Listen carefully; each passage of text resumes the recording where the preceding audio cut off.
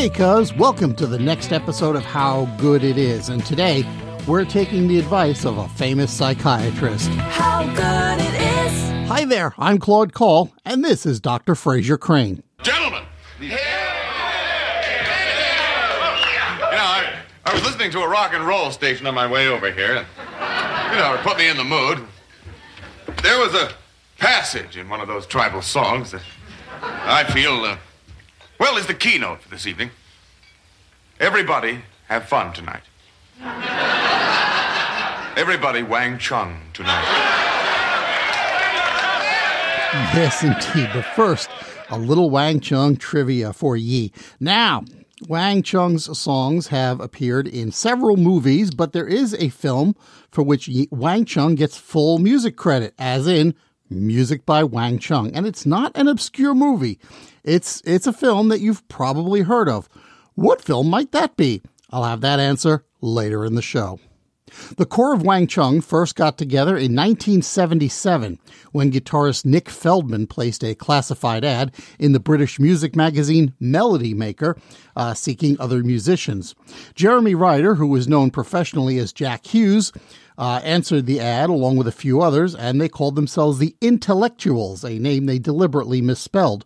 That band lasted for less than a year, and shortly thereafter they were joined by drummer Darren Costin, bassist Lee Gorman, singer Glenn Gregory, and keyboardist Simon Campbell. This band was called 57 Men. They lasted about a year and a half before breaking up, with Gregory going on to sing for Heaven 17 and Gorman playing for Adam and the Ants and later Bow Wow Wow. But Hughes, Feldman, and Costin stayed together and called themselves Hwang Chung. That's H-U-A-N-G rather than W-A-N-G. Nowadays it would be more like Hwang Zhang, but the West hadn't standardized that nomenclature yet.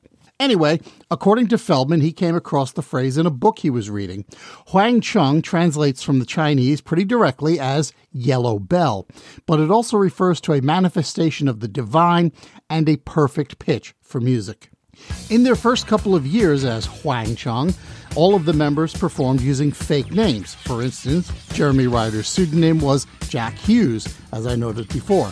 That's a nod to Emile Zola's open letter titled J'accuse. Nick Feldman was Nick DeSpig, and Darren Costin was Darren Darwin, and later on just Darwin.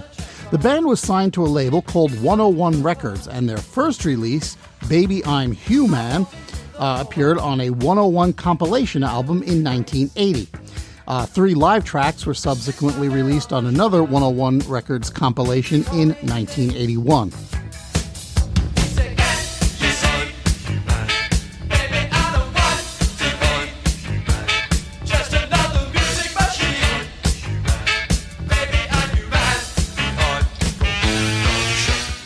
From there, they jumped to a label called Rewind Records near the end of the year. They released 2 singles from Rewind, both of which failed to chart, but they did get the attention of the folks at Arista Records, which signed them to a 2-album deal in early 1981. They released a few singles, which were later collected as part of the first album, and none of it really went anywhere. In 1982, they started work on their second album. The first single, Dance Hall Days, again failed to chart, and David Massey, their manager, convinced Arista to just close the contract with Arista Records and so that he could move them over to Geffen Records. It was at Geffen Records in 1983 that they finally made the name change to the one we're all familiar with, and that was at David Geffen's suggestion. They released the songs Don't Let Go and a re-recording of Dance Hall Days, both of which managed to break into the top 40 on the Billboard chart. In fact, Dance Hall Days made it clean up to number 16, and it gave them a reason to start touring in the United States. Between this point and 1986, there were a few personnel changes in the band, which left Hughes and Feldman, who had gone back to his real name, as the remaining original core of the group. Deep in the world tonight, our heartbeat safe and sound. So now we're at Wang Chung's 4th album, and the one that truly broke the band as a pop act. Everybody Have Fun Tonight was initially conceived as a ballad by Nick Feldman and Jack Hughes. In an interview with a now-defunct website called Kickin' It Old School, Hughes said that he and Feldman would get together once in a while and play whatever they had for each other. Feldman had an idea for a chorus that involved the phrase, "Everybody have fun tonight," which Hughes liked, but he heard it as very ironic, and he envisioned a song which he described as being like Hey Jude, a slowish, long chorus, long fade-out kind of track. Hughes wrote that song, and they put together a demo.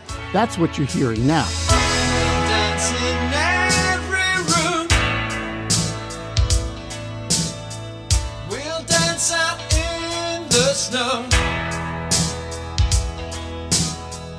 I'll hold you so close. Later on, they took the song to Peter Wolf from the Jay Giles Band, who was working on the album with them, and he told them to ditch the irony and turn it into a party record.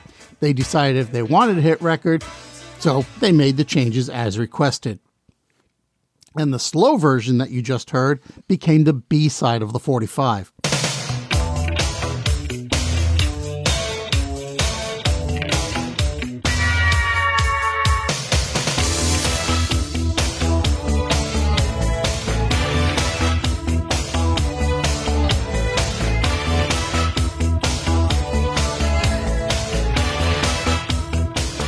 Now, one of the more notable things about the song is the video that went along with it. It was directed by Godley and Creme, who you may remember as the forces behind the band 10cc, all the way back in episode number 1 here, and who subsequently moved on to directing videos such as Girls on Film and View to a Kill, both for Duran Duran, a couple for Frankie Goes to Hollywood, among a bunch of others. In this one, the band is performing in a wood-lined room with very quick editing between multiple takes of the band playing the song. The band played on camera in different physical positions about 10 times, and then they ran the footage through software that allowed them to switch between the shot at roughly 2-frame intervals. This gave the whole thing this jittery flip-book kind of look. They'd actually tried doing this technique before for a different artist, but the mistake they made with that one was that the individual shots looked too different from one another. When they used the same background over and over, as they did with Wang Chung, and repeated a couple of the group setups, it was a lot easier on the viewer's eyes and it was more effective as a video. So it had a little bit of the feel of Peter Gabriel's Sledgehammer video, which was huge at the time, but a completely different look. However, this video was banned by the BBC after a short time because the screening committee decided that it could induce seizure activity in a viewer.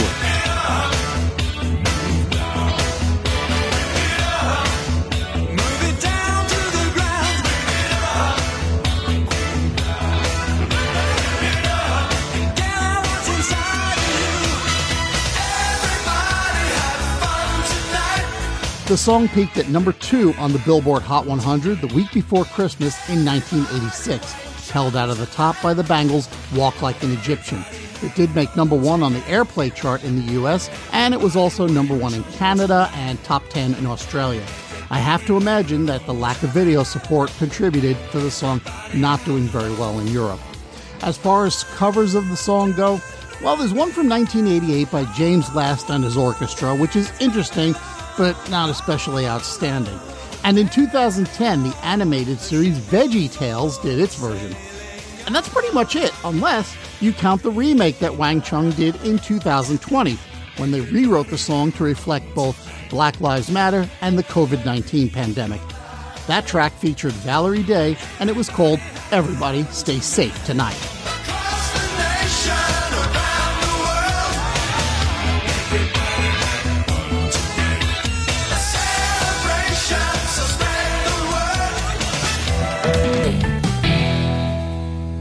And now it's time to answer today's trivia question. Back on page 2, I asked you about the film for which Wang Chung gets the sole soundtrack credit.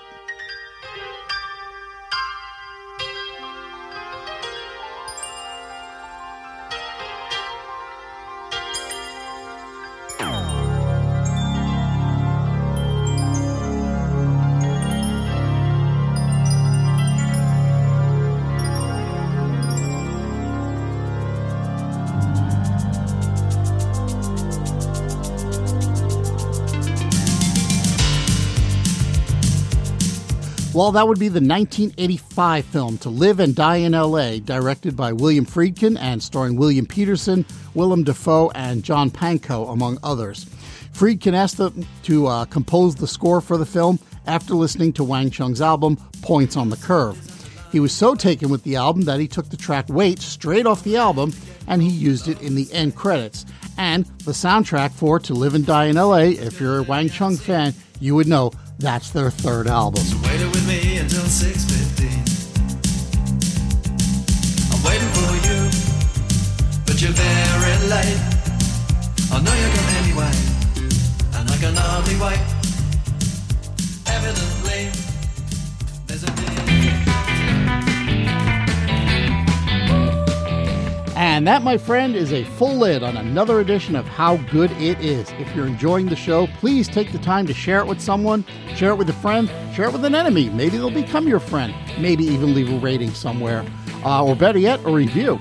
And now you can support the show over at patreon.com/HowGoodItIs. If you want to get in touch with the show, you can email me at howgoodpodcast@gmail.com, or you can follow the show on Twitter or Instagram at howgooditis.